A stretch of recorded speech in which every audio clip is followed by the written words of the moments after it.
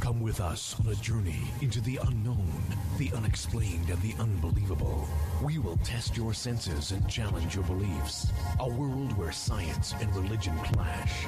Or do they? You will meet real people and hear real stories, but you will not believe. You will witness strange sights and hear strange sounds, but you will not believe. This is the New England Ghost Project. Welcome to the nightmare. And good evening, everyone. Welcome to the cool Blue Brothers edition of Ghost Chronicles Next Generation. I am Mr. Blue. So are you? I'm Miss Blue. Miss Blue. Ms. Blue. I'm so Ms. blue Blue. am I, yes. And I was just complimenting Ann on the beginning of that show because I think she did a really good job. And the interesting thing about it, I never even remember half of those shots. Where the hell did you get those? So we're being cool tonight because we've got a really cool guest. We're wearing our sunglasses for those who are just listening to this show. Right. We're in our really cool People shades. listen to the show? I don't know. Why would they listen to it when they could see our beautiful faces? Yeah, too. I don't know. Yeah. So anyways, we're doing a cool show because we have a cool guest. And joining us from UK, and he walked all the way over here. I know. Or swam or whatever. Maybe he just rode one of the hurricanes. Who knows?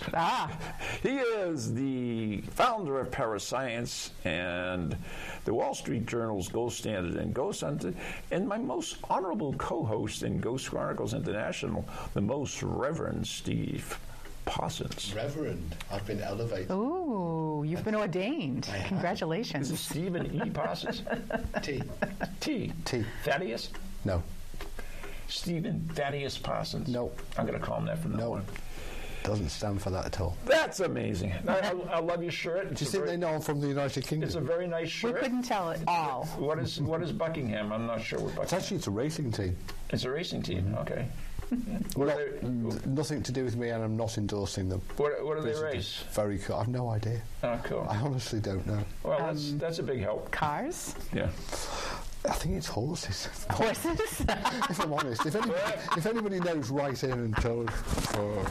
Whatever it is. Yeah. Who knows? Who knows? Does it say on that badge? It says I can see. I got sunglasses original classic. Oh, now I can see. Okay. They're cheap sunglasses if you can't see. Yes, something. sir. Oh, wow. It's so much brighter without them. Isn't it? Yeah. It's amazing. Yeah. So, actually, Steve brought me these, so I'm really excited. They're wonderful. Yeah. We all look like We've been holding three blind mice this evening. We've been having a poll on Facebook to see whether they suited him or not. By the way, it's losing. No, yes is winning. No, yes is losing. Oh, there's been some more votes. Oh, there have It's been. been rigged.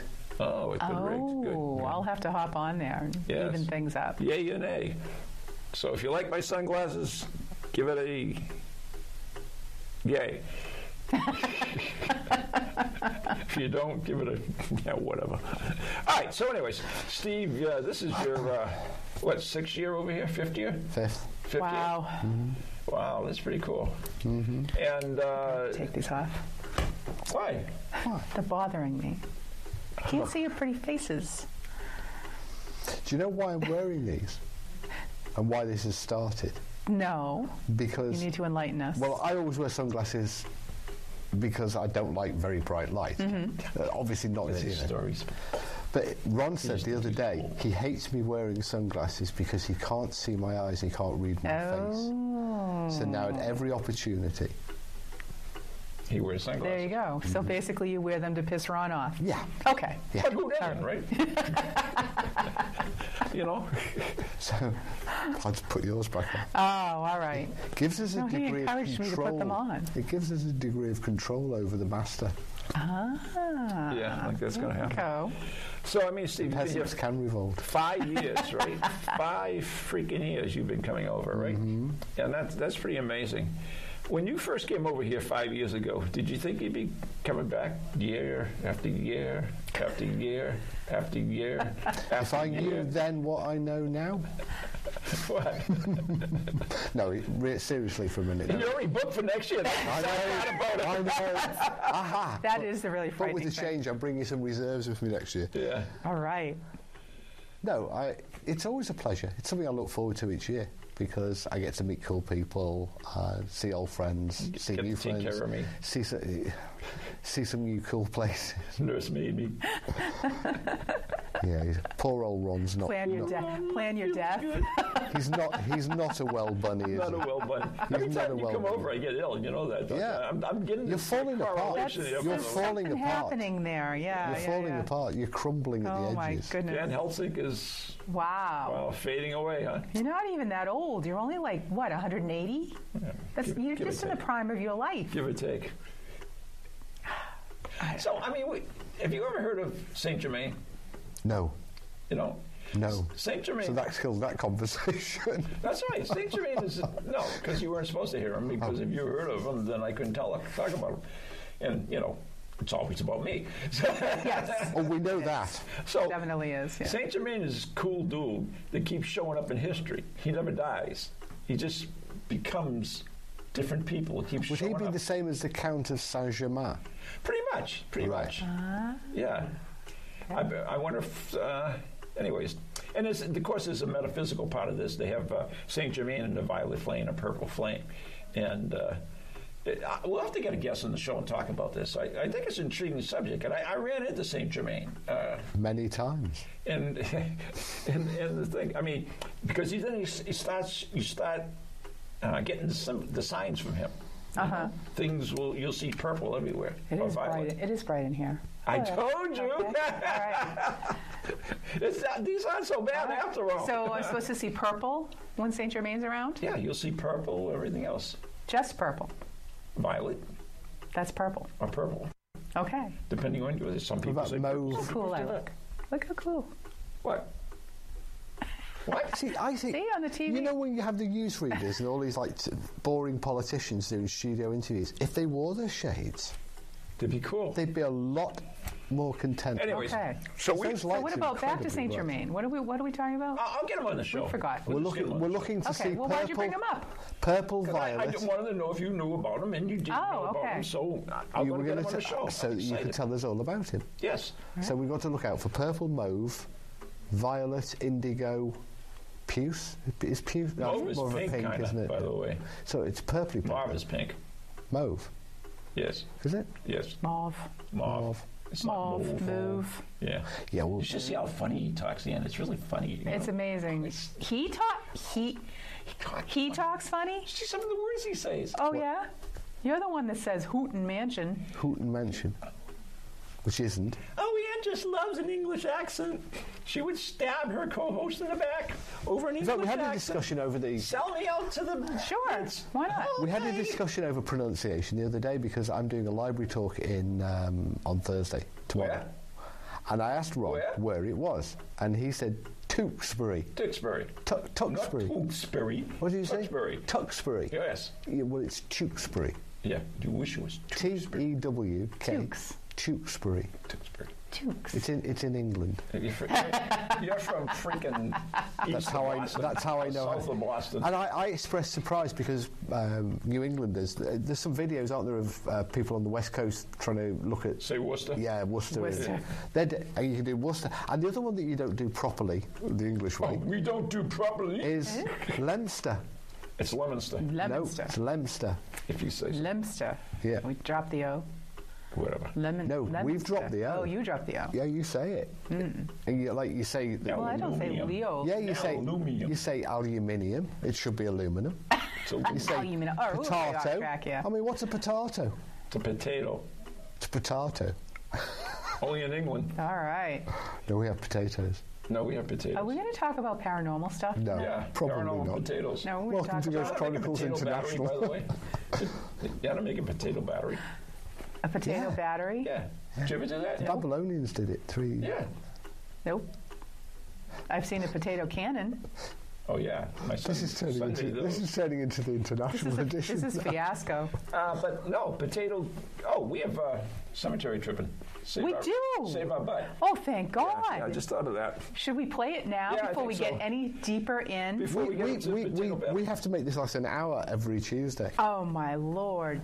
Oh, well, all right. So, Russ, could you kindly play us the cemetery tripping? Right. And then when we come back, we'll talk about something, I'm sure.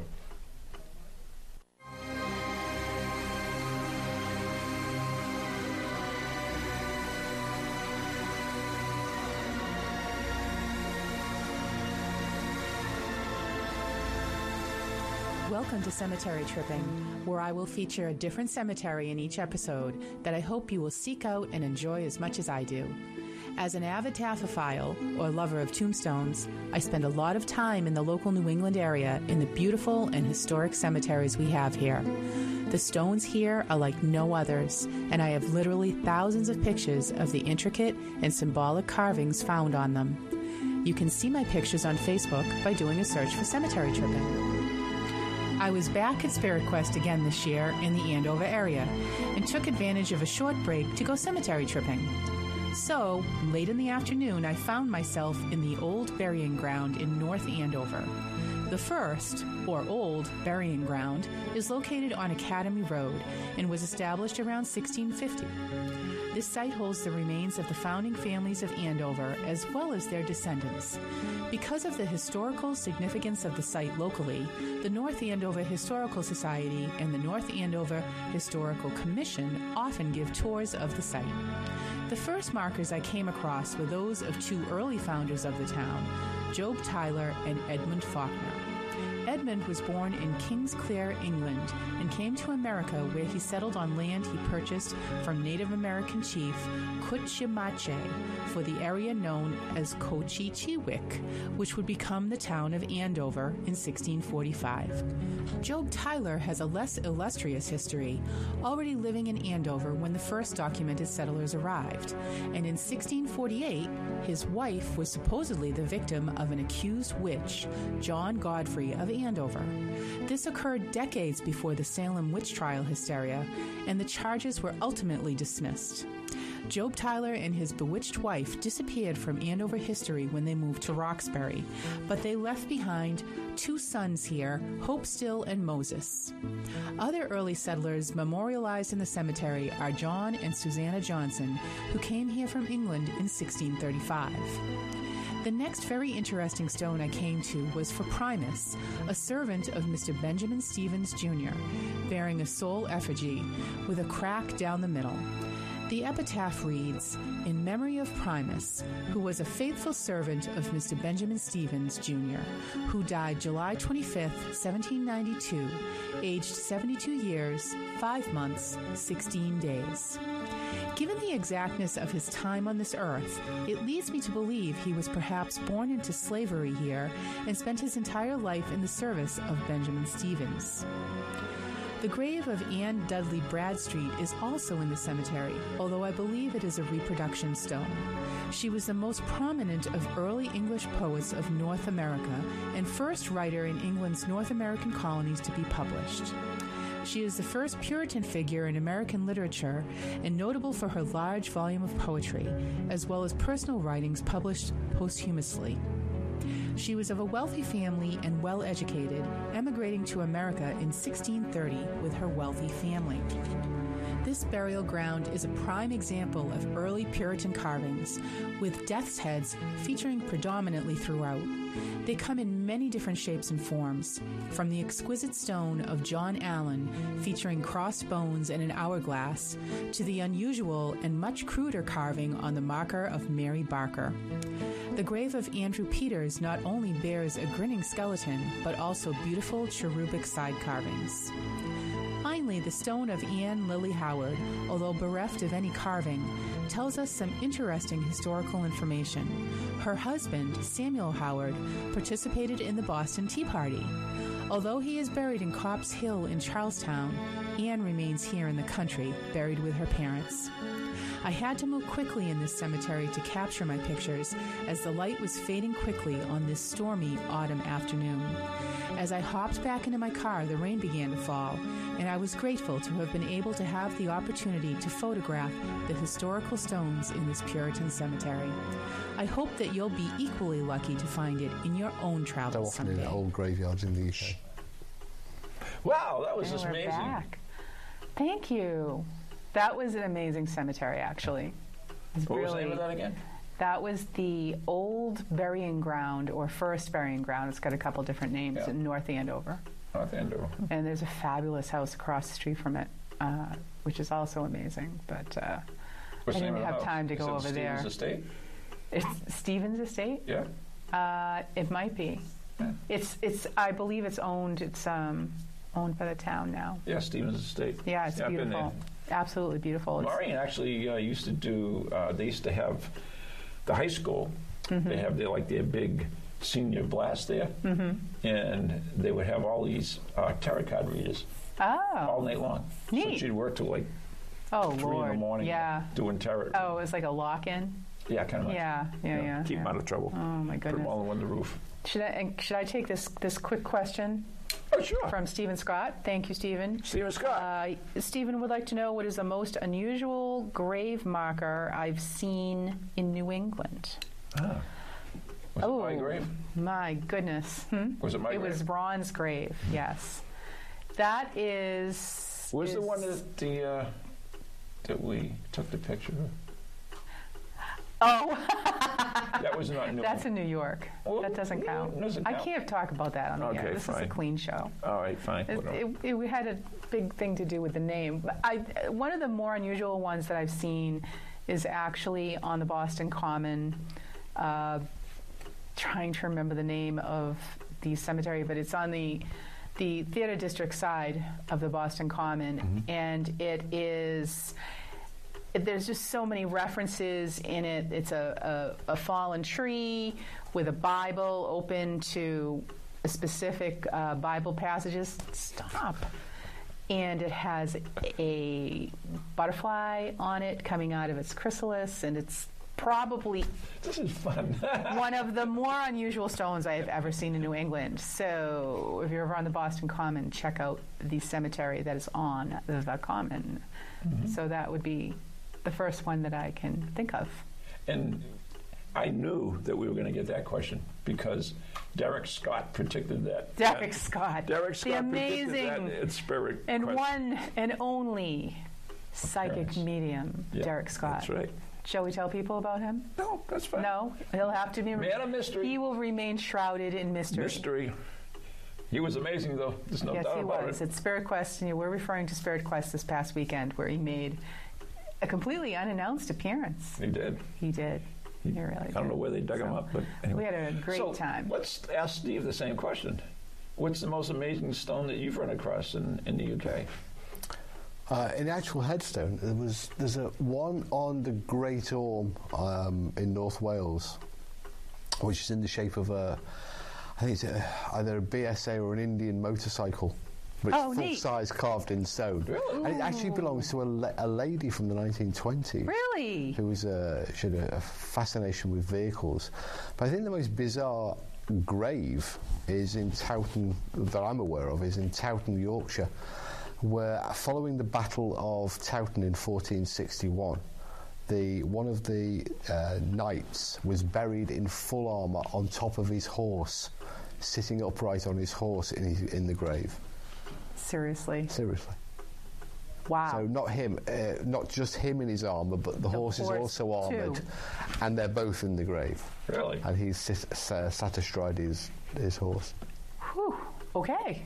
That's something I've got to see. Well, unfortunately, you can't because they buried him. Well, but in fact, they tried to do some ground-penetrating radar to see whether it was. It's really true. To see, whether it was a story or a myth. And up at Rosslyn Chapel in Scotland, the famous Grail Chapel that appeared became famous in the movie. There are after they did some underfloor studies, they did discover that there are several knights buried in full armour beneath the floor there in the family vault. Oh, that's sweet. In my new book coming out in next October, The Ghost Files. Yes. One of the chapters we write about is Turtle Mound, and this is in Andover, and there is a person buried at the mound in armour. That's John. You're going to take that question? It's for Steve. Okay. I will in a moment. Yeah, so that's pretty cool. That's awesome. Yeah. Well, I haven't been there. It's on private property. Well, maybe you can take me there. Do you know? Maybe. Well, have you ever been there? Yeah, of course. Oh, well, you'll have to get me in. There's a whole magazine article about it. Ooh. I'll bring the magazine. Fine. Yeah. La-dee-da. Done by the Andovers. The Andovers. So we have another question from the chat. Hold on. Magazine article is really funny because when we're writing the book, we have to research these things and everything. So I had the magazine article, and we were kind of writing what we were doing about the book, and Maureen was kind of describing her clothes, and I'm saying, no, you didn't wear that day. She said, yes, I remember that day. It was raining and everything. No. And so I opened it up, and there are 2 pictures in it of her and I, right? Uh-huh. One of them, she's got one set of clothes on. The next one, she has another set of clothes on. And we couldn't figure that out. It says, how the hell did that happen? Then we remembered. We went back multiple days, obviously. Yes. Well, we only did it one night that we remembered. Mm-hmm. But evidently they remembered. Yeah, that we remembered. They want the cover shot. In the cover shot, they made us go back and take the other one. That's why we ended up with 2 clothes. But when we were going at it, we couldn't figure out how the hell that happened. Because she was saying, I wore this. And I said, no, you didn't. I remember seeing a picture, and you wore this. We were both right. So anyways, we have a question for Stephen. We do have a question for Steve from John. And John would like to know, Steve, is there any kind of paranormal that you can't explain? Yes. Question. All of it. We can't explain any of it, which is why we keep looking, why it's called the paranormal. We can try and edge closer to understanding what the bits that we can't explain, the paranormal bits, by nibbling away at the edges, looking at the things that we can measure and that we can try to explain and understand. For example, when the digital camera first started to become a popular item with investigators, people started to get pictures of orbs. Mm-hmm.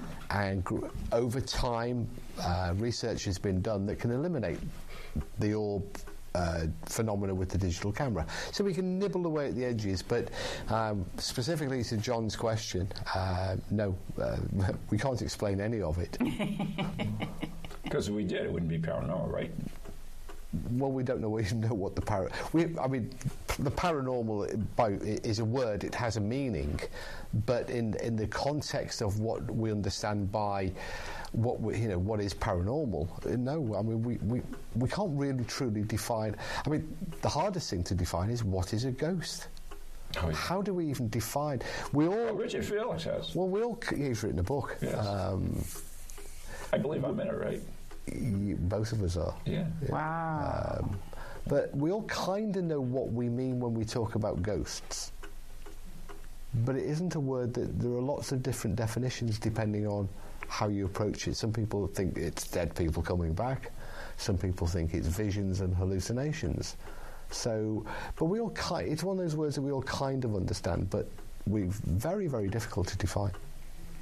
The funny story about the book is that Richard Felix did write a book, What is a Ghost? And Steve contributed to his thing, and I did well. And I had to do mine twice.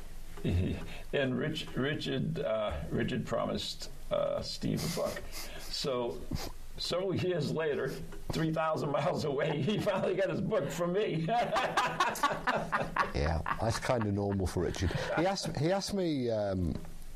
He phoned me up one day. He said he wanted me to write.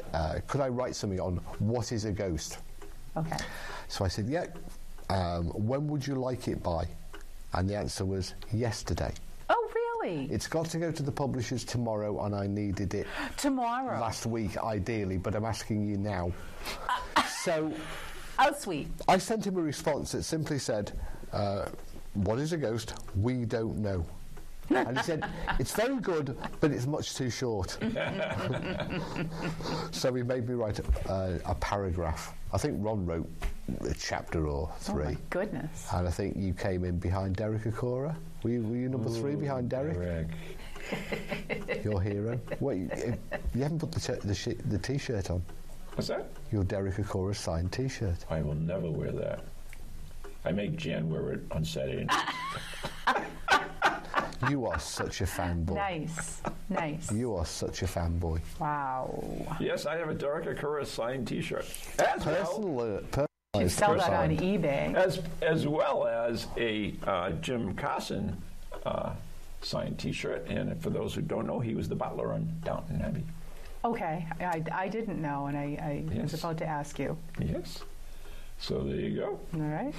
I have quite the collection. I'm sure you have an extensive collection. Yeah, Gin alternates Saturday nights. I have one signed by the Ghost Hunters. Mm-hmm. Well, that's nice. It's Jan. bright yellow. Is it a Rooty Tooty plumber's T-shirt? Or just as... It was in my early days of paranormal. I got... There was an event my friend Elizabeth held, and she got them there? Yeah, she got the Ghost Hunters to, I believe it was Taunton High School. Oh, Taunton High School. Yeah. I was thinking about the It studio. was a huge event. Yeah. I mean, the place was packed.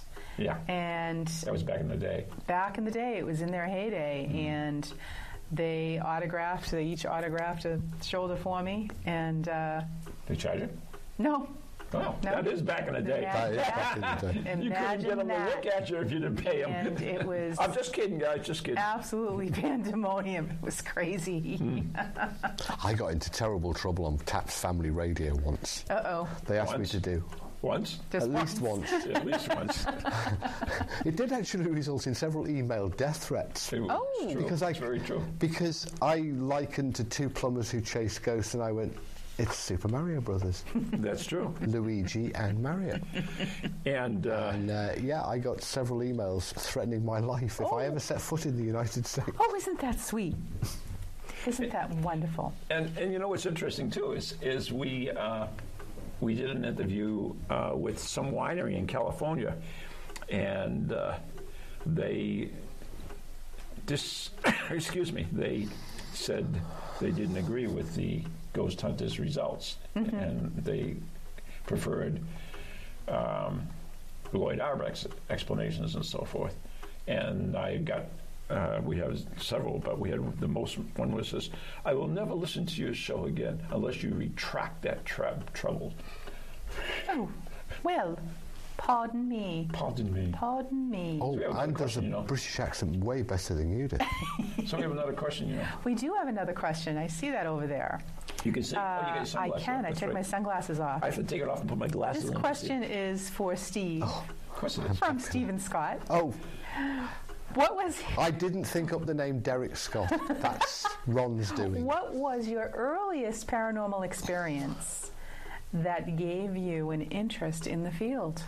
It wasn't. The interest in the field, I always maintain, came much later as a teenager when I was...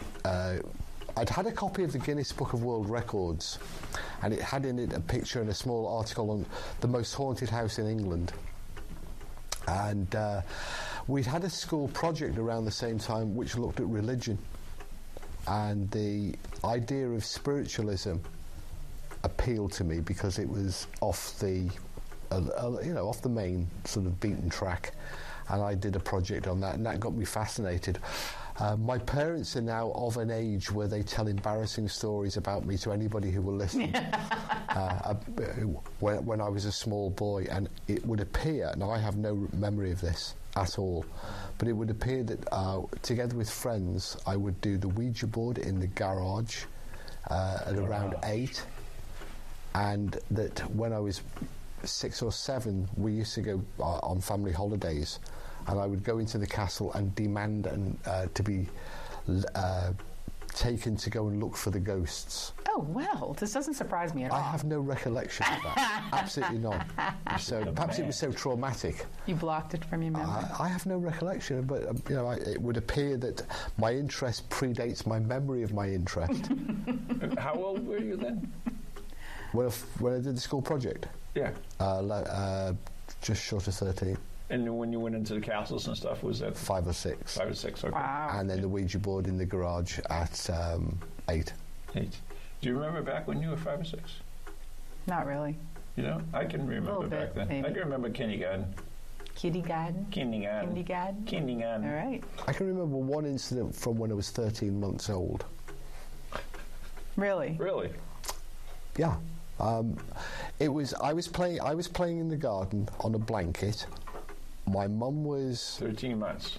Yeah, well, I can prove it was 13 months. But it was at 13 months. I was playing on a blanket in the garden, and a mouse ran across the blanket. Yeah. Okay. That's the memory. Wow. That's the memory. That's At just a little over a year old. A little over a year old. Really? And another memory from when my younger brothers were born when I was 2.5. stunning. When I was given a police car that had a blue flashing light because It was an American I one. guess it was something to do with them being in, mum being in hospital and new brothers. And so I had this police car that I was very, very fond of. It had a blue flashing light and it went underneath my little green chair that I used to have for meals, and the light broke off and I was distraught. Yeah. It might have been the trauma that wiped out all of the paranormal Oh, maybe memories. that's just what Yeah. that must have been Yeah. what happened. That's Obviously, super cool the kids clearly. said. So, Now we have a question from our very own director, Russ. Thank you, Russ. Russ would like to know, Steve, any paranormal activity around the Jack the Ripper case? oh, there is a tremendous amount of paranormal stories and lore that relates to Jack the Ripper. So much so that a good friend of mine, Richard Jones, who was the historian on Most Haunted for a while, he's one of the official Ripper historians and conducts Ripper tours, but has also written several books on the subject. I don't know all of the details, but there are many the pubs where the victims frequented, the locations, particularly the pubs. Many of the pubs, although the locations where the murders took place have been redeveloped and have disappeared. A lot of the pubs, the public houses, where they frequented are still there and are said to be haunted by the victims. There are because obviously nobody knows who Jack is or Jack was. There are no sightings of Jack the Ripper as a phantom or an apparition that I'm aware of. Certainly there are of his victims, and the ones that I can think of, I can't remember the name, Elizabeth Stride. I think her ghost is known to appear, and in fact they've done several British TV programmes. The medium Tony Cornell, Tony, you've got his book as well. Tony Stockwell, I apologise, did a TV show where he tried to communicate with the medium, listen to me, with the deceased. Well, you're trying to communicate with a medium would be a show in its own right, wouldn't it? Well, we have one of our kids in the club, Caitlin, and she went to England over the summer with her family, and they went on a Jack the Ripper tour. Probably hosted by Richard. Maybe. And she was very excited about it, and it's too bad she's not here tonight because she could have asked you herself. I know she was very excited that they went on this tour. What's cool is there are only two primary Ripper tours, official ones. One of them is hosted by Richard Jones, who was on Most Haunted, and the other is hosted by my friend Phil Hutchinson, who is a member of the Ghost Club. Awesome. So you've got an in either way. I would have known one or other. And it's interesting that both of them not only do the Ripper tours, but Phil and Richard, both of them do have a very active interest in ghosts and the paranormal. Richard has written a number of books, and Phil is, of course, a member of the Ghost Club. Excellent. Well, I had asked Caitlin, I said, was it a paranormal tour or was it just a Jack the Ripper tour? She said it was just a regular tour, not the haunted stuff. I wonder if Kelly Ripa's related to him. Oh, that's so bad. What? Did she ever have DNA done on Ancestry.com? That wasn't his surname. Oh, it wasn't? No. Oh, never mind. Never mind about that. It wasn't Jack T. Ripper. You have another question? I do? No, I don't. I don't have another question. Oh, that's too bad. You'll just have to wing it. Does America not have a similar serial killer like? No. We have cool ones like Son of Sam. And, who's some of the other ones? Jeffrey Dahmer. Well, yeah. But there is an American Ripper Jeffrey connection. Dahmer into that category. Not Jack the Ripper. But there is an American Ripper connection, isn't there? Because they There is. The British police went over to, was it New York? They found some prostitutes in New York. In fact, years ago, several years ago, we did special event at VZ. I don't know if it was part of Spirit Quest or not, but it was all about it was actually pretty cool. We had Vlad, the vampire guy, and we did this whole routine. It was really great. We were in search of Jack the Ripper. That's what it was. And it was cool. He would do these things, and we'd leave clues, and we'd go from this. It ended up with a seance because we had the Houdini handcuffs, and Houdini was in New York City at the same time that Jack the Ripper was, supposedly. So, yeah, it was kind of neat. There is a connection, all interest. But then again, there are copycat killers, too, so you never know. And I don't think we'll ever will know. There was Jack. There was the very bad, wasn't there? It was Jack the Terror. The ripping he tore things. Yeah.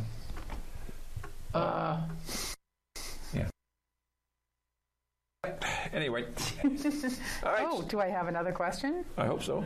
Oh, someone had commented that the Zodiac killer was never solved on the West Coast. Zodiac killer's another one, yeah.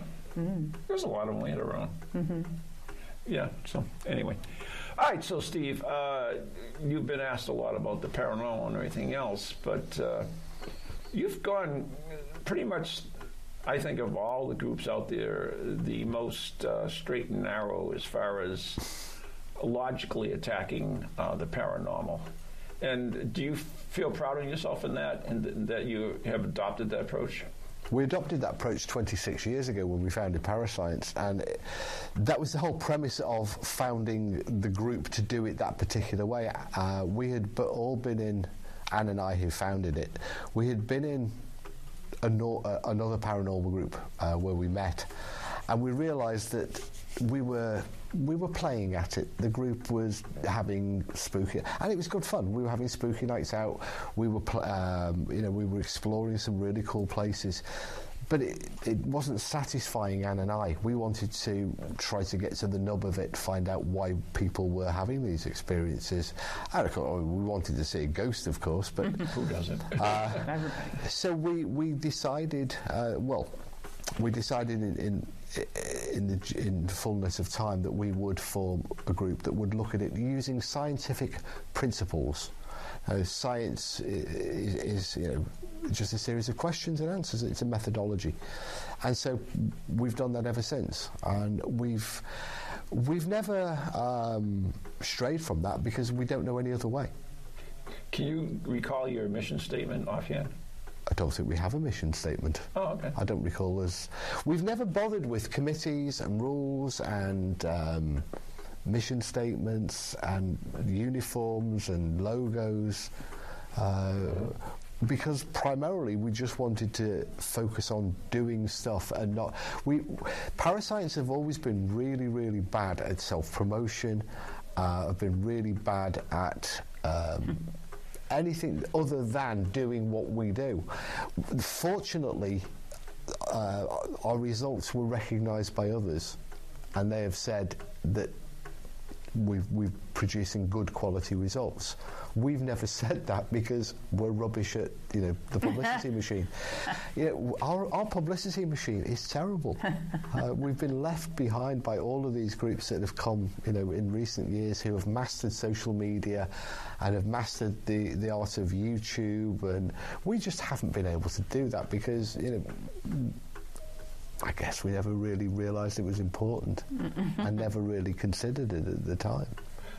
I think a lot of these groups, the ones that are popular, it's not so much for what they do, but because of the generation they're in. For sure. It's the younger generation that goes after these. I mean, we've talked about this many times. There are a lot of people that go on and have TV shows and everything else, but once they're off the air, they kind of disappear. Nobody even remembers them anymore.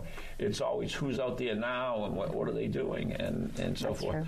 But, I mean, it's so funny because we talk about some of the crazy equipment that they use now, like the Ghost Arc and these ghost apps and, using K2 meters and everything else.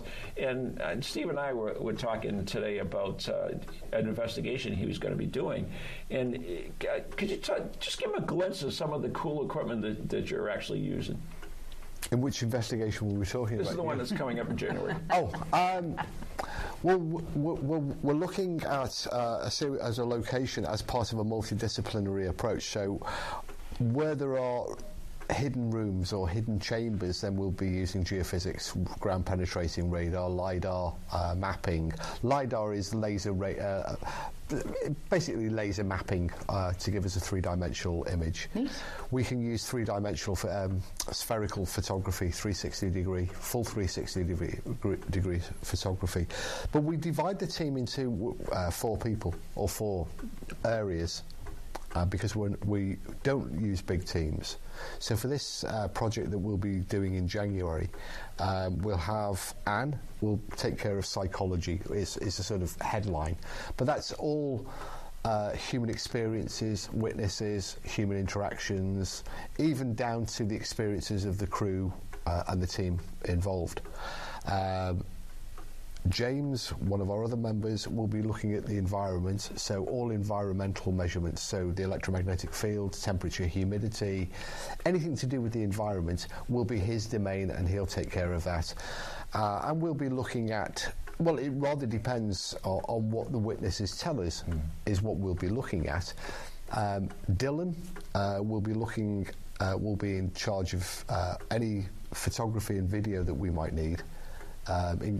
Including the 360 cameras. I've got to take a sort of overall coordinator's position. We're all investigators, and I'll be looking at anything related that's sound related. So if anybody has heard something, or footsteps or any noises or sounds, but we won't be doing electronic voice phenomena. Because our AVP research is done away from haunted locations. Okay. Ah. In the old-fashioned sort of EVP labs. Yeah. Okay. Anyways, I know that we are coming down towards the end of the show, and we are very lucky today because for those who know the Ghost Chronicles International show that Steve and I do, one of the regular features in it is something called the Teller of Curious Tales, and this is something that we're exceptionally proud about. I chase eBay occasionally, and I saw this set of radio scripts that dealt with the paranormal and supernatural themes. And so, on a whim, I had a bid and I won, and they turned out to be a set of 1950s radio scripts from US radio. The original typewritten. We've never found out where or if they were ever broadcast. Tried really hard. And we've tried really, really hard. So what we did is we gave them to the Teller of Curious Tales, who is a radio maestro, and we've been working our way through the series. So we're up to episode, it's an infrequent series, there's gaps here and there as work, and so we're up to episode 14, but we've done a one-off special video Teller of Curious Tales. Just for us tonight, and this is to introduce to you the Ghost Chronicles Next Generation audience, is the Teller of Curious Tales. So Russ, can we play that please? With audio.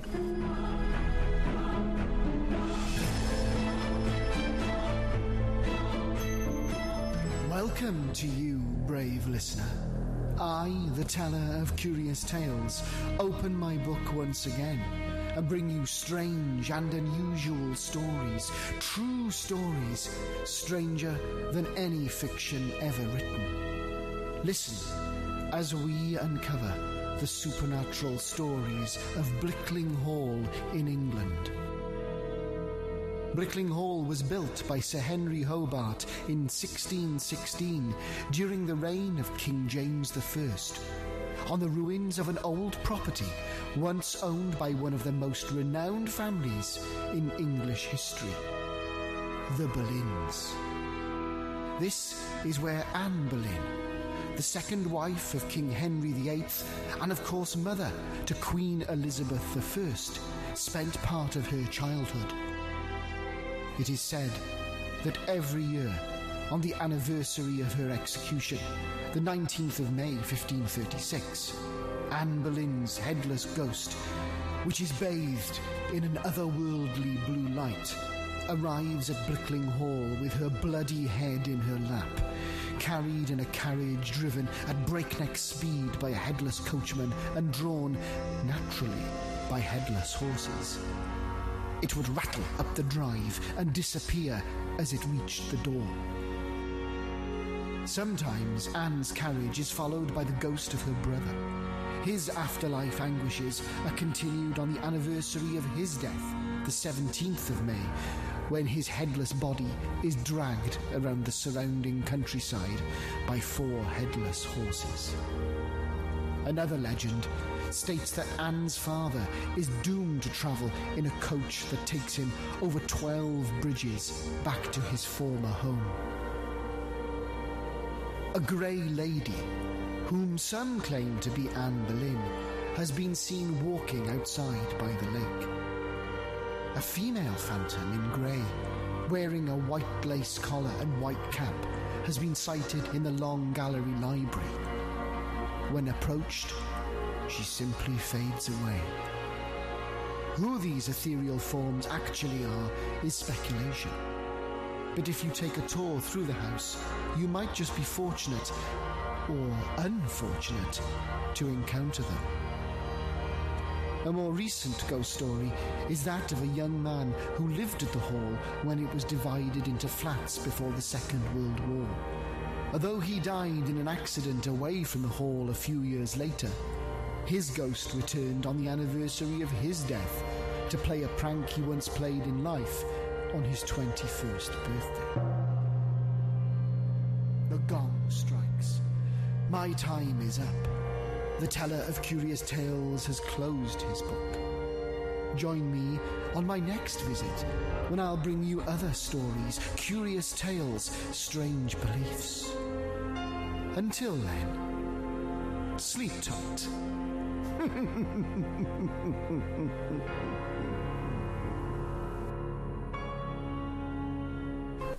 Did you like it? Very nice. That's so apropos. That's an American script, and yet it talks about Brickley Hall. Huh?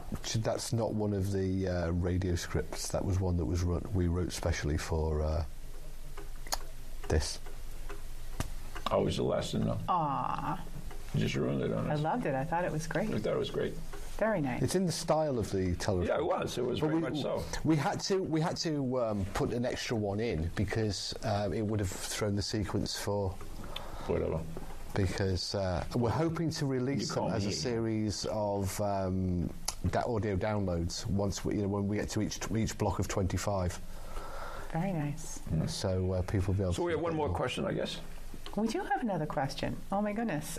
So John wanted to ask you, Steve, what is your opinion about cryptoids, such as Bigfoot, Loch Ness Monster, Chupacabra? Shadow people. They're fascinating, and particularly, it's not an area of that parascience ever go into, but personally I have a great love and fascination of the Loch Ness Monster, and I've been up to Loch Ness on many occasions to see for myself what there is to be seen. And after going up there as a slightly tongue-in-cheek sceptical first-timer, and then spending time there talking to the people that lived around there, reading the books and talking to yet more people who lived around the loch, I have become convinced that that there is something large and animate in Loch Ness. I don't believe for one moment that it's a prehistoric dinosaur that swam in there. I do have ideas what it might be. It's not Trump, is it? No, it's not Trump or his hair. But what's cool is that these sea monsters, these lake monsters, are not just confined to Loch Ness. We have them off the West Wales coast, the Atlantic coast of West Wales, and as I've been reading about only today, they're very common in New England, along the New England coast, particularly around Gloucester, where there was a huge series of sightings in 1817. But off the very beach, behind the house where I'm staying now, at Salisbury Beach. Salisbury Beach. And the other day we were at York, Maine, and not to be outdone, of course, there was a sighting at York, Maine also. But they do seem to predominate around Cape Ann. They get around. So, yeah, watch out. If you've got a pool in your garden, they get everywhere. Have you seen that really cool cartoon, though, that they were doing the rounds on social media with the pool and the shark? No, Caution I think shark. I missed that one. Oh, we did have another question. We had a question. Oh, there it is. So this message is from Stephen Scott. He's keeping you on your toes tonight. What you do to piss him off, by the way? What is the future of paranormal or spiritual investigation, technical or traditional? Interesting. The future of paranormal investigation is, at the moment, it's heading in a spiritual direction, because the ghost hunters who went out and invested in all their tech and have not got any results. So they're calling it back to basics or lots of different titles, but they're throwing away the tech and developing techniques that had more to do with the developed from spiritualism. So we're going through a sort of downtrend in technology at the moment, and an upturn in the spiritual awareness and a spiritual-based approach to the paranormal investigation. Oh, I think that's very interesting. Yeah, it's cool. I think it makes... I think it makes sense. I think people have become disillusioned with the tech. Right. Everybody rushed out and bought the EMF meters. All the gadgets. And then they realised that they weren't ghost detectors. Then they rushed out and they started to chatter away to the flashing lights on their EMF meters. Then they moved towards more conventional EVP, as the digital recorder meant that they didn't have to rewind the tape for a response. That's true. And we had the Franks boxes, which developed into the Shack Hack, which have developed into all manner of apps, the Echo Vox, and all of these smartphone apps, because people want an instant response. Mm-hmm. But there is a growing disillusionment and disenchantment with that, and a growing, certainly in the UK, a growing movement towards keeping it real, going back to basics. This idea of not using the equipment. There are still some dinosaurs who believe that you should take every toy out of the box all of the time and measure everything all of the time. Mm-hmm. But that Luddite approach, I think, is mm-hmm. But we know even the great Harry Price used both forms in mm-hmm. his investigations. Mm-hmm. He used equipment, and he used absolutely some of the spiritual methods as well. He did, absolutely, and he worked closely with mediums. Mm-hmm. But not in haunted houses. No, just anywhere. Anywhere you can dig them up. But anyway, so you are leaving soon?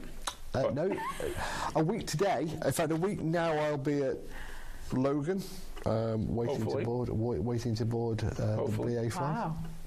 If I drive you there, here's your hat. What's your hurry? Wow. But you have some other events coming up too, which it's been like this all week. Steve requested actually the return to the Portsmouth Harbour Lighthouse, and it's getting more and more difficult to go there now because it is on an active Coast Guard base, and before we had full access to it. I mean, we went in, we did the offices, we did everything. Even when the ghost hunters were there several years ago, I mean, they were able to get access to, but nowadays it's not so easy. This last one was extremely difficult for me, and I'm also a member of the Friends of Portsmouth Harbour and was a chairman until last year. But it was extremely difficult. The whole climate has changed since 9/11, and it's more difficult. So you're looking forward to that, Steve? Particularly that one, Fort Constitution and Portsmouth Harbour Lighthouse in Newcastle. It fascinates me. It's got some British history, so I feel nice and at home. It was where I once asked. I think it was my very first visit there. I was inside Fort Constitution, and I asked your spirit box if it would speak to me. Did it have a message for me? And I guess I could have had a British trooper. I think I got a Minuteman, because it just went. And every time I asked a question, all the radio did was. Yeah. Everybody else with an American accent. Oh, really? We're getting a response. It just blew electronic raspberries at me. But not the last time you were there. No, last time we were there was very intriguing. Unfortunately, we haven't got time to go into the full story. But the responses on the radio was so unusual that it did convince a Coast Guard radio officer that, as he said, in his opinion, and he was an officer in the Coast Guard, that the radio did seem to be giving a direct and intelligent reply to the questions that were being asked. That's awesome. And there's so many stories that keep popping up and showing up year after year there. And we do these haunted tours. We do one a month in the summertime to raise money for the lighthouse. And this past year, we were doing one, and we had a Coast Guard person that was stationed there several years ago. And she couldn't wait to tell us about how she used to hate going across the fort, because she would actually see a man in military garb with his musket standing guard by the fort. And it freaked the heck out of her.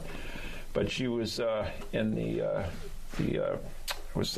mess room with some of the other guys, and she kind of brought that up, and there were other ones that reported the same thing as well. So the stories just keep coming. And we had that's the first time I'd ever heard of a vision of a military garbed soldier at the fort. I know that there are so many Coast Guardsmen that just won't go in the fort at night. And even the current chief, if he has to go to the dumpster or whatever they call it, you have to go across the fords, and he's always uncomfortable walking that way. So it's intriguing, and that's the nice thing. And Steve knows, because he investigated a shipyard for many months. The more you do a place, the more you can learn about it, and it's intriguing. Absolutely. So how are we doing time-wise on this thing? Oh, I think Sean is about to give us the rap cue. Is that really? He's going to rap. You do your cues by rapping over here. That's are they paranormal? This is Ann, and I'm wrong. Oh, no, we are doing. Oh, God, stop. No. Now you're getting the rap cue. You're going to get a hook. You're going to get a hook in a minute. Get the hook. Oh, my God. Sorry. So, Steve, we want to thank you so much Thank you for having me. Always intriguing talking with you. Somewhat interesting as well. Maybe you'll let me back for number 6 next year. Maybe. Shall we tell people how to get in touch with you? Do you want people to get in touch with you? Absolutely. Carrier pigeon works. Yeah, carrier pigeon. www.parascience.org.uk.co.uk or just .uk. Brand new site. Yeah, the whole site's been revamped. That's a lot. That's a lot to remember. You can .org.uk. .co.uk, or from November we've now got the just .uk. It's words you never heard. All right. Gotta live. So, welcome to Geraldine Tegelove Live, the show that shares with you the secrets of redefining, reinventing, and rebuilding your life. Having pulled herself from the rubble of financial ruin and having gone on to create a highly successful career, Geraldine has become an expert. It goes like this. Oh, I thought that was like, get the hell off the air. He had 2 minutes, but now he wants us. We have one. All right, so talk about just enough time to advertise Ghostology, the Art of the Ghost Hunter by me, available on Amazon, or Paracoustics, Sound and the Paranormal by me, awesome, available, and Cal Cooper, available on Amazon. Perfect. Oh, stop! You plugged your book all night long, so shush. I mentioned it once. Oh, no, you mentioned. He didn't mention it more than once. A lot. He did. A lot. Now we have to go. Play the tape.